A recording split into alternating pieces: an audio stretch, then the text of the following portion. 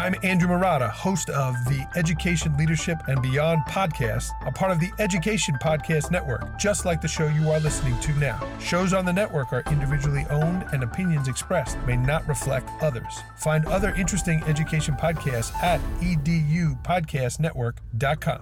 Hello, everybody, and welcome to another episode of My EdTech Life.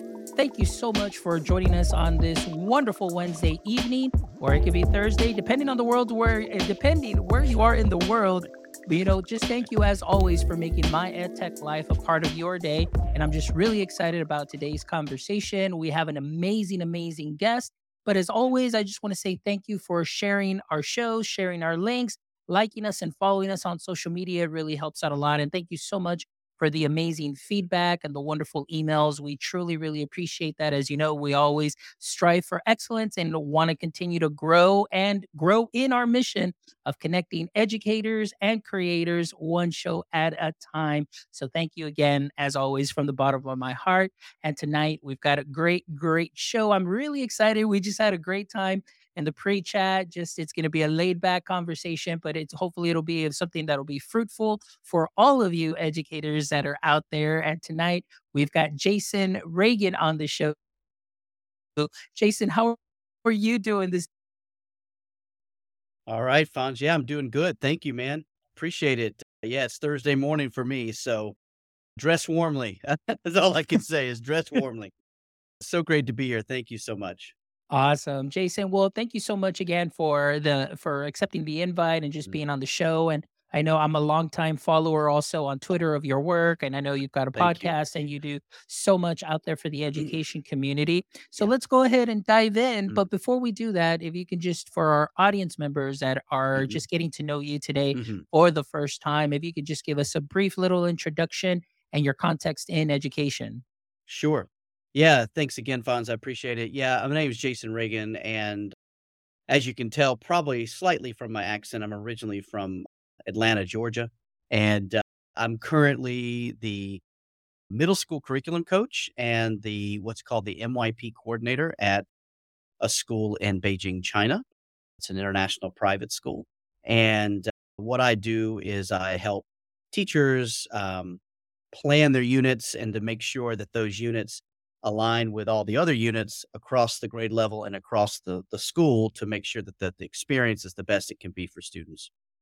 Wonderful. So that's great. That's instructional design, making sure everything is vertical, everything is great. And that's exactly what we're going to be talking about. We're going to be talking a little bit about that design aspect, of course. And then, of course, we'll be talking about STEM. As I know, you have done a lot of shows, or surrounding those topics. And that's great because those are two topics that I really love to talk about as well. So before we dive into really your body of work and just diving in a little bit more and understanding how somebody from Atlanta ends up in Beijing, I always wonder, Totally. and we'll probably get that right now in the superhero origin story segment of the show. Thank you. Because as you know, everybody that comes on the show is like a superhero to me. And of course, every superhero has an origin story. So I'd love to hear a little bit about the Jason Reagan superhero origin story. So Thank Jason, you, man. let me know, was education something that you always wanted to go into, or was it something you kind of landed in and just flourished in there? Yeah. It was not something I wanted to do. In fact, I hated school.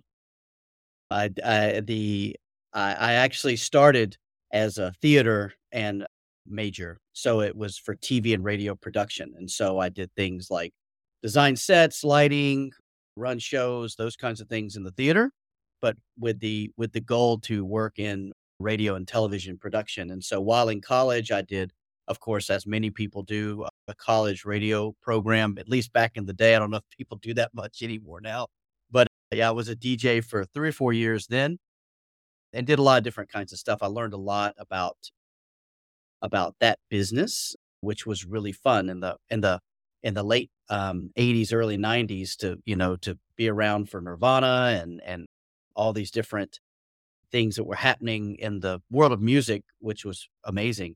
When I graduated, I went into a small television station, a CBS station down in Florida. And it was really fun to be on the midnight shift and to work, receiving satellite feeds. I used to have to put them on the Betamax and do all these things. And the end of my day was to run the morning show, do the camera, do the different stuff, get sure the green screen's ready for the weather guy and stuff. And which was really fun. And it was like an enjoyable time for me. But it was even crazier that I was making like minimum wage. And I'm like, why did I go to school for 4 years to make minimum wage and to know that I would have to put so many dues in to get into a decent paying job in that industry? I was a little downtrodden. I just was not really happy. I was enjoying the work. I was not enjoying the fact that I was eating ramen noodles every meal. And I thought I would be better than that right by that point in my life. And so it just so happened that the state of Georgia had just instated the lottery, which for many, many years they did not have the lottery because of whatever reason. And so the only way they were able to push it through was that any lottery money had to go to education. And so I actually had a chance to go back and get my master's degree for free as if I was going to work in an education field that was in need. Right. And so it just so happened this was right as shop and industrial arts teachers were retiring and they needed to replace them. And they were not replacing them with industrial arts teachers. They were replacing them with what they call technology education teachers. And so the idea was that you took all these different skills and you put them into modules. And so we had like a module for reading the weather, and then we had a module for CAD, and we had a module for desktop publishing, and we even had like a shop module. So I went into that thinking, oh, this will actually work because we can do television, and I could teach kids about television, but actually make a little bit of money and have some benefits and things like that. So I went back to school and I went into this field, which is still a critical shortage field because there's still not a lot of people doing it. But so I went into that field thinking that would work for me. And I've never looked back. I've really enjoyed being in education. I feel that I'm very relational and I love the art of conversation. And so that allows me and being stuck in the back room with a bunch of tapes in a TV station, ironically, something that's for communication, I wasn't able to communicate very much. And so it was really good for me to move into education that way. And so that's how I got into education. The how I got to overseas is a very different story, but so after 1 year of teaching in a public school, um, it just so happened it was a school in Atlanta. It was a lot of free and reduced lunch kids. It was a high school, and I was their first like full-time teacher in that field for many years. People would come for a few weeks and leave. It was just a really hard environment. And I enjoyed the work, but it was so emotionally draining. I thought, I'm a first year teacher and I come home every day and collapse on my couch to just recharge. And I thought, this is not what I got into education for. I want to help the community, but I can't help them if I'm not well. Right. And so one afternoon I was driving home. It had been a particularly hard afternoon, hard day at work. And an ad came on National Public Radio about teaching English in China. And I called up these people, and I think the rest is kind of history. But I moved to Beijing, which is where I am now, in 1999 to start teaching English to university students, and fell in love with travel, fell in love with a completely view of the world.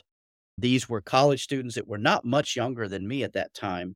And these were kids whose entire existence was to be in that school or that university or that college. And some of them had come from the countryside where the entire village put money together to send them on the train to get there. Like it was really amazing. And everyone really values education. And not only that, they really value teachers, right? And so to go from an environment where I was feeling very emotionally run down to one that I was supercharged, it said to me, okay, I've got to find a way to take this feeling I have now and take my passion for teaching and marry those two. And so that's kind of where working in international schools came from, was it was still that mindset of kids who really wanted to be at school and parents who really wanted their kids at school. And it's not to say that the other kids didn't want to be at school, but it's just a very different environment these are kids who are going to be successful whether I'm in the room or not, but I can help them become even better at what they do. So that's kind of how I got into education and how I got overseas. Wow, that is such a great story. I mean, just everything from the get-go. And you know, and the reason that I asked that is because I myself coming in from marketing and sales and then Mhm, finding a role in education and learning how to navigate this space and just kind of mhm, being able to transfer those same skills very similar mhm, to you. That's why what your mhm, story, you know, how you're very relational, communication, mhm, and so those are all great attributes for a teacher to have in the mhm, classroom and transferable skills, whether it's in the classroom or outside in regular mhm, day in, day out. So that's one of my favorite questions to ask mhm. because, you know, Yeah, it's wonderful to hear that, you know, oftentimes, you know, people at least I don't know. I think it's changed, but back in my day, it was like, oh, you didn't go to the College of Education, so you wouldn't know or you right. wouldn't understand. And it's kind of like, well, wait a minute. I mean, you know, it's same skills, just you know, different Yeah, pathway, but it's the yeah. same thing, you know. Yeah, yeah, totally. Completely agree, and I'm actually I get a little bit concerned when someone went straight into the college of education, went into teaching, and they're trying to sell themselves as an expert in life, and it makes me a little bit a little bit worried. I'm sure they have a lot to offer, but I think because that came around, and I've found through my podcast that most design educators started in a different industry and went into education. And I think that's one thing that makes them such good educators is that they've had this life experience that they can relate. And there's a bit of recognition for them to be able to show that. So yeah, it's pretty cool. You know, and it's great that you said that because that Mhm, takes me back to an episode I did with Dr. Matthew Woods. Now, big shout out to mhm, Dr. Matthew Woods, mm, who I asked him one time, I said, listen, you know, do you see a difference in your schools as you walk down the halls, you know, mm. between teachers that, you know, have gone the traditional education route and others that have not? And he just kind of said, well, I mean, obviously not knocking, you know, on just those Right. that go to the traditional sense or anything, but he said, yeah, you know, Mhm, I can visibly see that there is a mhm, difference in as far as the attention that is drawn towards the mhm. teacher, the way, and it goes back to what you said, just the way they design the lesson and engage. And for myself, those marketing skills of knowing my customers, 27 different Right. customers that I have to sell algebra to and That's be right. very specific. So I jokingly say back in 2005, I was doing Yep. personalized learning before it became a buzzword and That's right. fancy. But, you know, it's those Yeah. skills that are transferable. So I do Mhm, agree with mhm, what you're saying there in mhm, that statement. And again, like mhm. I said, thank you so much for sharing that Sure. background and of course those skills. And so now let's talk a little Mhm. bit now. And I wanted to ask in education, and I don't think you Uh-huh. mentioned it. How many years have you been in education now? 25. 25 years. This Excellent. I'm almost 25 catching up. this is my 25th, yeah, so I'm excited. It's a good Nice. I'm almost catching up. This was year Yeah, 16 for me, so good I'm for you, almost man. there. All right. So slow Yeah, down you a are, bit, man. Jason. All right. So now let's Yeah, talk a little bit more about that. yeah, Now you taking those design skills, you went yeah. from going into university and teaching Mhm, English, and then mhm. now making that transition Yeah, into a school setting. mm, And tell, can you tell me a little bit about yeah, that transition too, as well? sure, yeah, the journey continued, obviously, so after a year of working in a high school and then going to more of the higher ed and the thing was, maturity-wise, I actually found that the high school students in America were very similar to these undergraduate students I had in China. And not as a knock to them, but Chinese students and Asian students in general, they study so much that they don't have the street smarts necessarily, or the I don't that's not the best word. They don't have the experiences that a lot of our kids have outside of school. Most of them, school is their life until they finish university. And so I found a lot of similarities there. I knew I didn't want to stay in higher ed necessarily. And so I actually, after a year in China, I did need to go home and fulfill some of my responsibilities to paying back the state of Georgia because I got this free master's degree. And so I went back and taught tech ed and CTE, career and technical education, for 2 years in Georgia again. Um, but the whole time, I was only thinking about how to get back overseas. That was, like, my entire goal. So I fulfilled after 2 more years, I fulfilled that responsibility to the state, and my grant was forgiven. And then I moved back to China, and this time to a different city. It's more of a port city on the East Coast. And I moved into an English school, an English training school. So here there's all these academies and different things where kids get schooling after school. And so this was one of those kind of places. It's like an English training school. And so I went there and actually met my wife, who's Chinese, but was teaching English there. And so we met there. And after a very short dating period, we got married actually about a year later. And that was right when SARS hit, Fonz. I don't know if you remember SARS or not, but right when SARS hit, and this is so funny to see the parallels. There were a handful, a couple hundred cases of SARS in Hong Kong, and that totally shut down a lot of what happened in a lot of parts of Asia. And so SARS hit, and all these international school teachers were leaving because they were afraid they might get sick. And so, because at that point, we hadn't had anything like this before. And so it benefited me and my wife because there were all of a sudden all these job openings in China at these private international schools. And so we were lucky enough to get a job in Suzhou, which is not far from Shanghai. And we lived there for quite a while, for 4 years before we wanted to start our family. So we moved back to the States, start our family. In the interim, we then moved to Bermuda for a year to try that out. Bermuda's cold, just in case anyone ever wants to know. There is a winter in Bermuda. It's not the Caribbean like you'd think. And then after a year of that, we moved back and we were in Savannah, Georgia for a couple of years and had our second child. And then that was when my two children were refusing to speak Chinese to their mom. And so we said, well, okay, we'll show you. We're going to move back to China.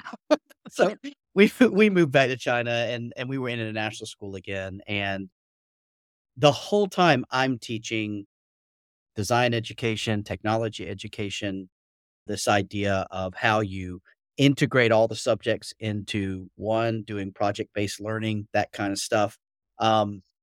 And I got into curriculum leadership during that time as well. And so in 2017, we moved to Korea for 5 years, and we've just moved back to Beijing this past August. And so, yeah, it's been quite a journey, but most of that time I've been teaching middle and high school, what we call secondary school. All of these schools are K to 12. And so I would teach like 6th to 12th grade, these different skills. And so class sizes were smaller. Kids were really passionate about learning. And so those are some of the things that keep me as an educator. And then now my children are in middle school, and that keeps me overseas to let them have that experience because they're in a class with kids from 50 different countries, right? And from 50 different backgrounds. And they both speak fluent Chinese, and they read and write Chinese, which was our goal, was that we wanted to make sure that they were going to feel, we didn't want to limit them. We wanted them to make the choice, right? If they choose to do this or that.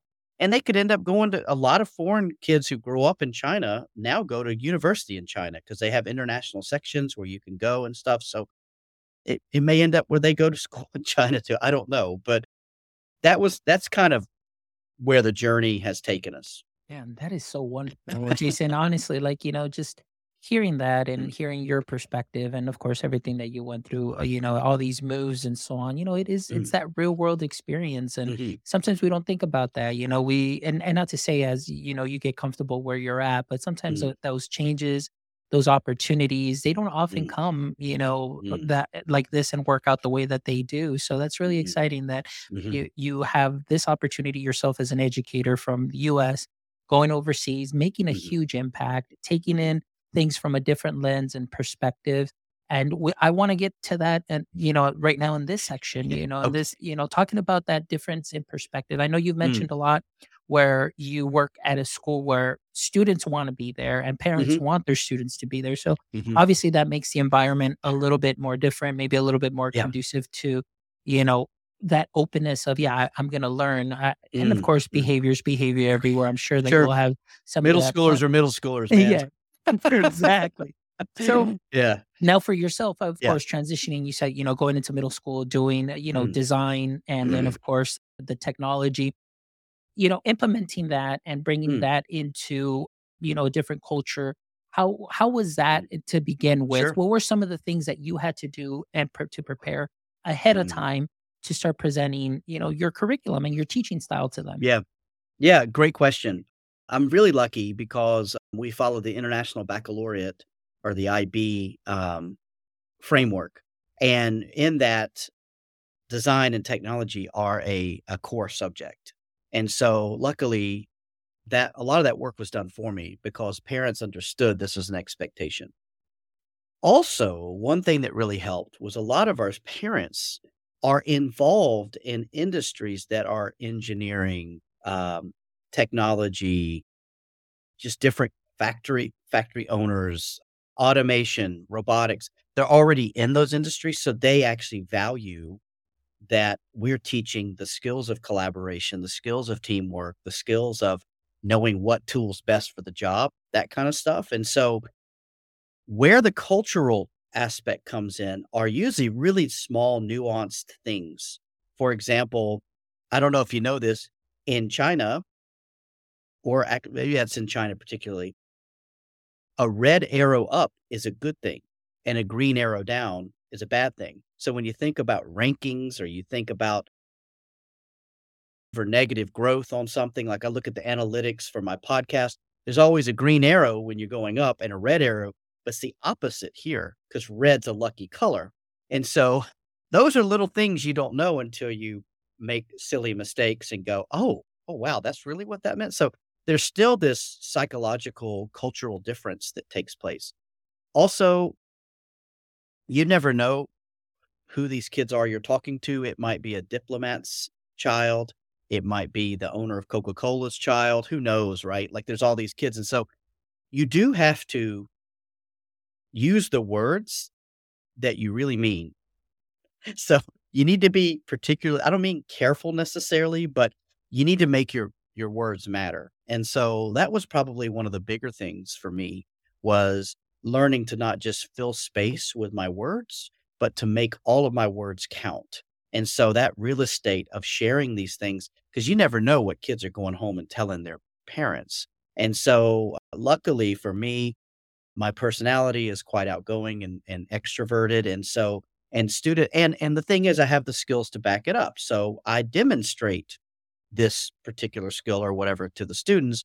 They see, oh, he knows what he's talking about. He has instant credibility, right? And so I think that's probably the biggest thing with parents.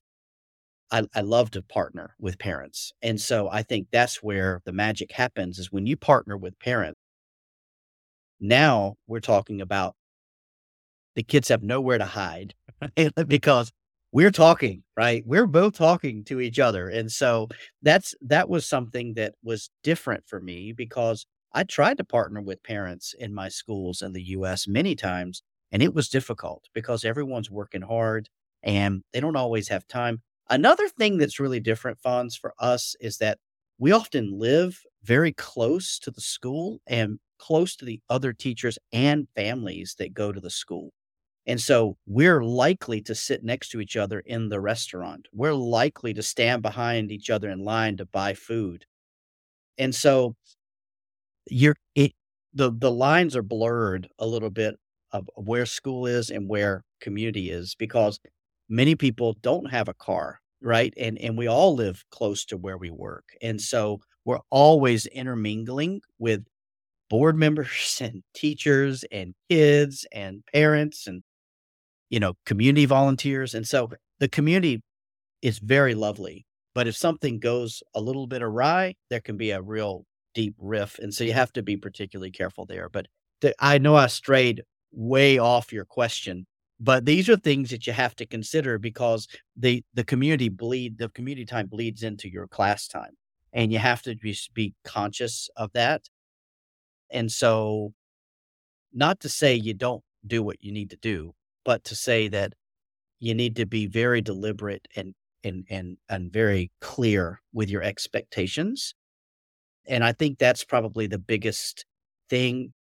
Assessment, the word assessment has been weaponized in schools so much that it's no different here. And so I have to be really careful how I word what the performance of understanding task is called because the minute I say summative assessment, my students go into orbit. It's the only thing that matters.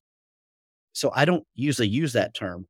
So that's another thing that you had to change where, you know, I think in the States, it's probably that way to a certain extent, but not on this scale.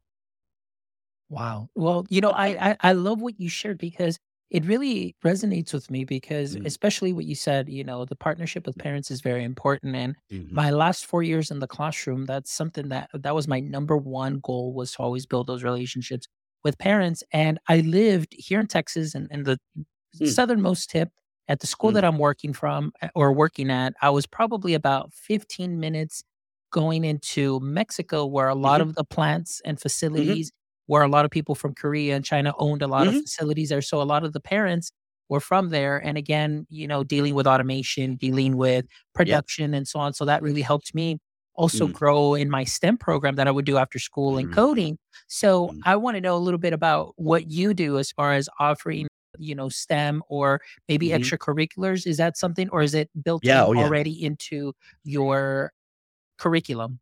Yeah, it's both. Great question. Thank you, Fonz. So we do both because we're a K to 12 school. Things are age appropriate, right? So we have sort of a maker mindset kind of class in the elementary or primary years school. Then in the middle school, we do more of like a Lego robotics type thing. We have just Lego other things. We do a lot with coding. We do esports, things like that.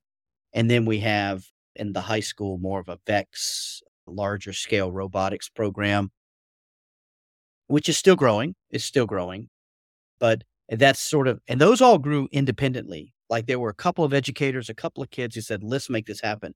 So our goal, one of my goals actually now is to bring all of that under one umbrella and create this program across the school, which feeds into each other, which they do naturally from a lot of the skills, but we want it to be really explicit. So there's that. Most of that happens after school time, but we do have some in school. We're in a very fortunate situation. We built a schedule so that one day in our rotation is off timetable learning. So it's a whole day where we offer workshops for kids and they get to pick what they take. So there's that choice and autonomy and agency, right? And one of the reasons we do that is that it gives teachers a break. They can offer something completely different. We have teachers who do like Roblox, for kids, and then they're the math teacher, or they'll do cooking and they're the PE teacher. Like it's a chance for teachers to really experience that, but also for kids to make total choice over what they do for the day. So that's where some of that happens. We have over 300 after school activities that take place. And so across the school, so kids stay behind to do that. As I mentioned before, a lot of kids do academies and after school stuff. And so we felt it was important. We have stuff during the day so that they're not missing out on certain opportunities. And so there's that plus the standard design program curriculum that we have throughout the school. And we do things like laser cutting.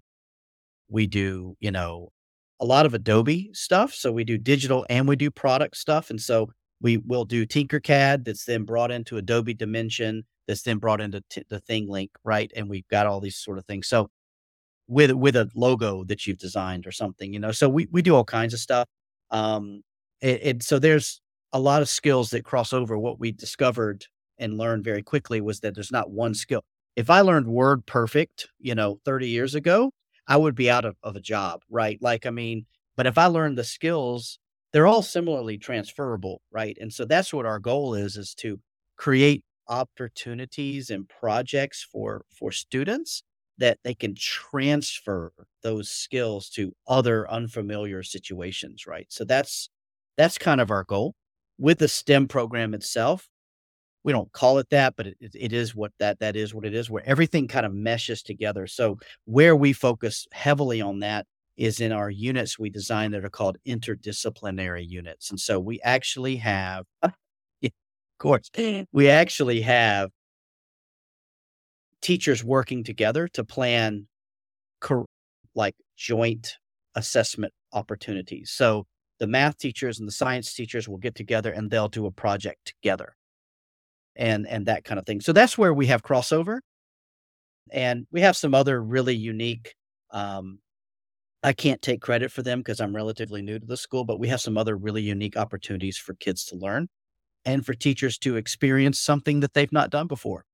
You know, everything that you described there is just great and wonderful. I mean, I'm just blown away. I was like, man, that's a very nice model. And I wish Mm, that we would be able to see that here, at least some the yeah, schools where I'm at, and even here. And I know that we do have what they call the CTE programs. That's yeah. more the high school. But really, there isn't really anything that kind of feeds into going from elementary to middle school.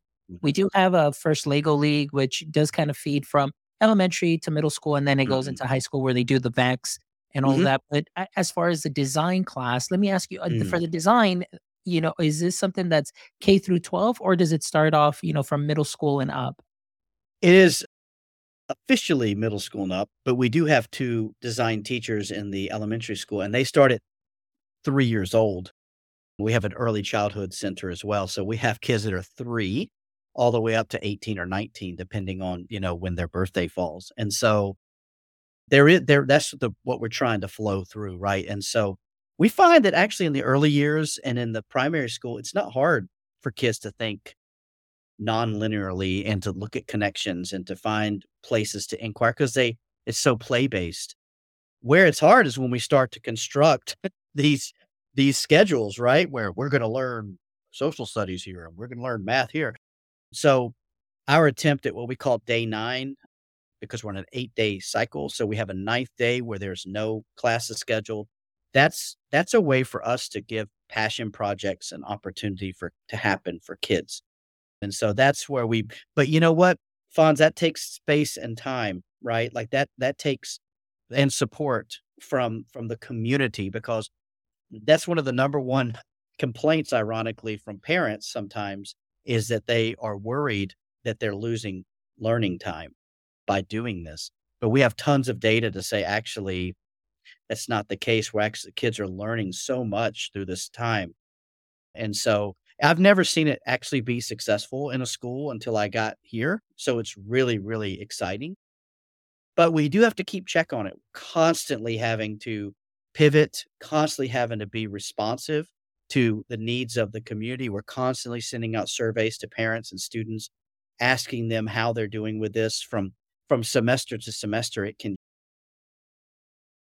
finding more and more ways to integrate feedback into from the community into how to do this. And so it's a chance though for kids to do a 5-week thing on sustainability or to work in the school garden or to do whatever that's really important to them. And so we have a really active community outreach with our students, which is really great. And that sounds great, and that you are Mm. actually pursuing feedback from parents. And Mhm. Oh, yeah. it's interesting to hear that concern of, oh, no, no, no, they're not learning.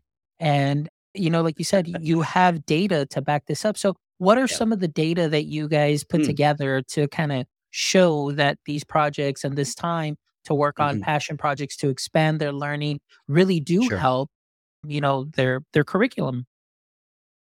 Great question, actually, Fonz. We're really lucky. Most international schools have a pretty high turnover of students. It's about an average 2 to 3 years, and they're off to the next place. Their parents get transferred or whatever. Our students tend to stay for a pretty significant amount of time. And so we have a lot of alumni who answer questions to us that we ask of them to find out how we can continue to improve. So we have a pretty robust alumni network. One of those questions is, what did you enjoy in school? What are things you want to see continue? What would you like to say to students now to make them successful? And the number one thing that always comes up is that is this day off timetable. I don't want it to sound like it's non-academic because it is there are academic offerings. There's enrichment classes. Let's say you're falling behind in your Chinese, you can meet up with your teacher for an extra hour of help. So there are lots of different things you can still do. Then there's also kids who do badminton 4 times in a row, right? So I think so what we're trying to do is to find a way we encourage balance. It's 4 blocks. We encourage 2 blocks of more academically focused and 2 blocks of more personal interest focused. And sometimes those lines blur, but we are trying our best to trying to find a balance. And so one of my jobs is to try to find a way to encourage the offerings to show what kinds of things we do offer, and that students who fall behind shouldn't be penalized and not be allowed to pick badminton if that's what they want to do, right? And so it's their day. It's their day to choose. And so the kind of data that we get from our we always ask our middle and high school kids every, I don't know, every 3 or 4 months actually, we're sending out forms and asking them, what do you like? What would you want to change? That kind of thing. Resoundingly, they love it. And in many cases, it's the only day and cycle where they can really be themselves, right? So we put a huge focus on social emotional learning as well. And so this falls into that philosophy of allowing students to be themselves, allowing them to do things that they enjoy.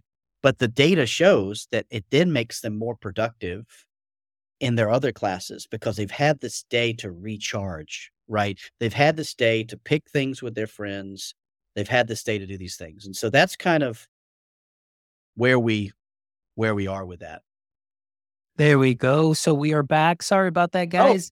Oh, sorry, did I keep on talking? No worries, Jason. It's all good. Hey, like you said, improvise that going on, but it's all good. We are back. Sorry about that. Thank you to our audience members for the patience. And like I said, hey, we're doing a live show. And like I always say, tech happens.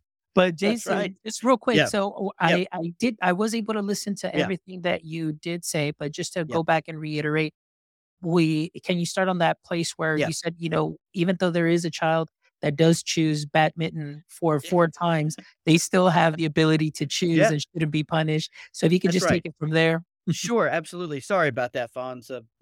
The messenger pigeon, I guess, got tired flying from the Pacific. It's all good, my friend. It's all good. But so the main thing is just that we allow choice, and that what we're finding is that the feedback from our students and then ultimately from the teachers and parents is that by giving this day in time every 8th or 9th day, students they feel more prepared for their regular classes, right? So they feel that they've had a chance to use their creative opportunities to express themselves, and that recharges them and energizes them for the next 2 weeks, right? So it's just we found that there is a lot of and one of the things was in high school, particularly, the parents were saying kids' attendance, they didn't see it as a value. They thought it was a day off.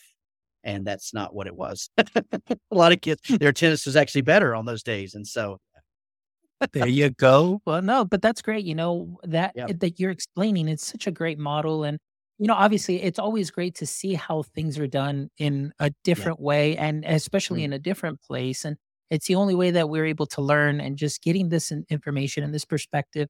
It just really excites me that there are places that are willing to, I don't want to say take a risk, but just to do something a little different. And I'm going to quote Amy Minter, who I learned this phrase from, is like, we really, suffer from the twatty, which is, this is the way we've always done it syndrome. And so there's nothing wrong with a little bit of change. And what you're describing to me, even though I'm not there, but just the way you describe it, I'm already excited. And I'm like, oh my gosh, this is what I've been looking for. And like you said, and I know we're going to talk a little bit about this in your podcast after we finish here, as far as designing school differently. And I'm just so pumped for that conversation too. Yeah, absolutely. Me too, man. I'm oh my goodness.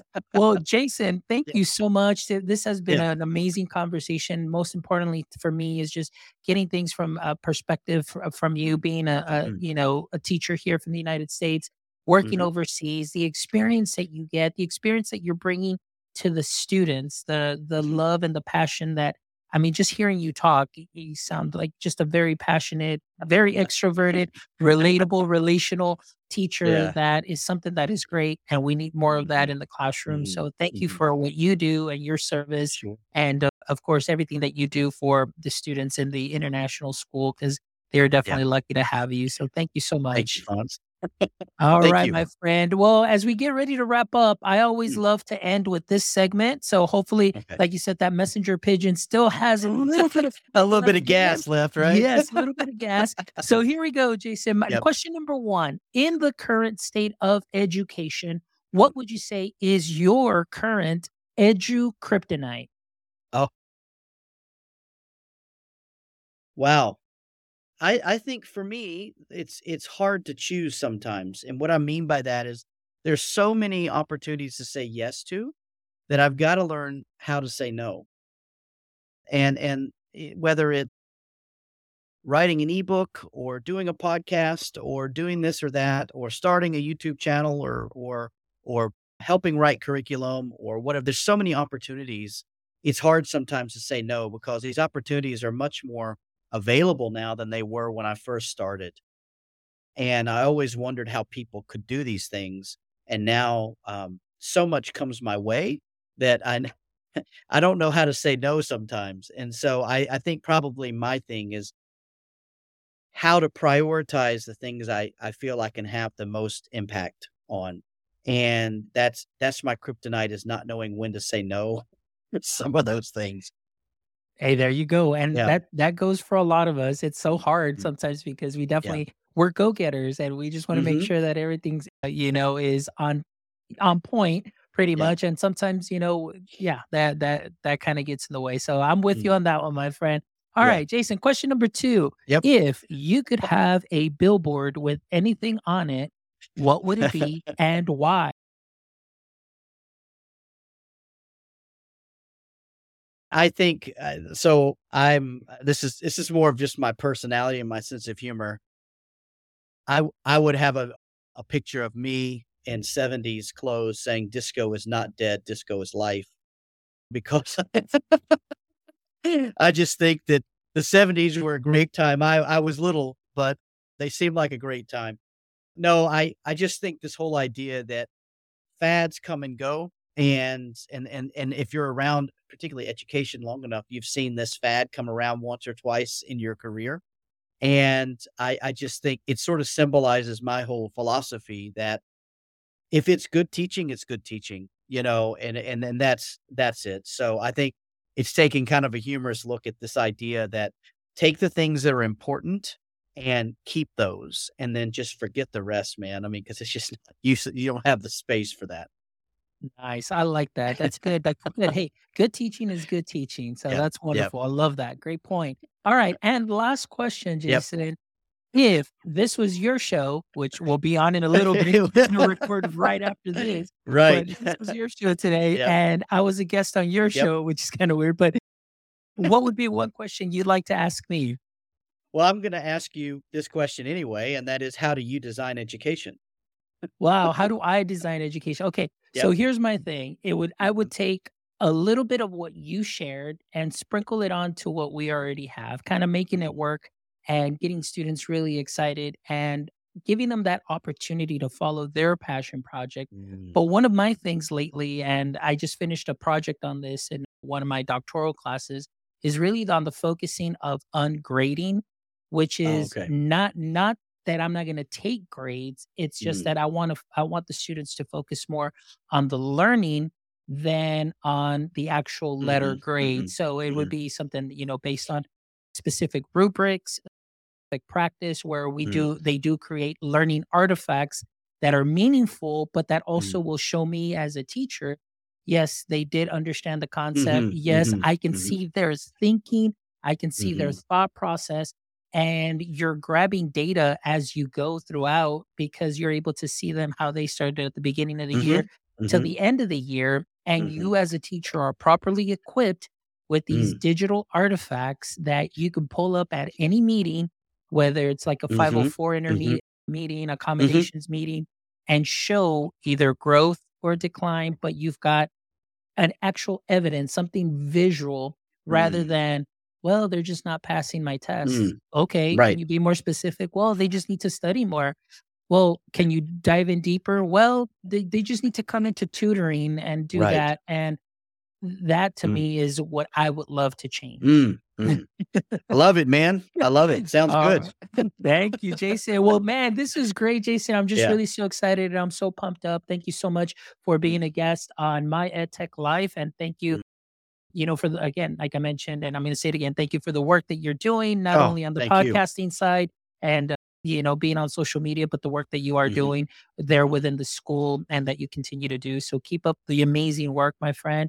And for all our audience members watching, please make sure that you do follow Jason. I have been sharing his Twitter account, his YouTube channel. All of that will be in the show notes. So please make sure that once the show is up and released, make sure that you follow, subscribe, like, because he's got some amazing content as well.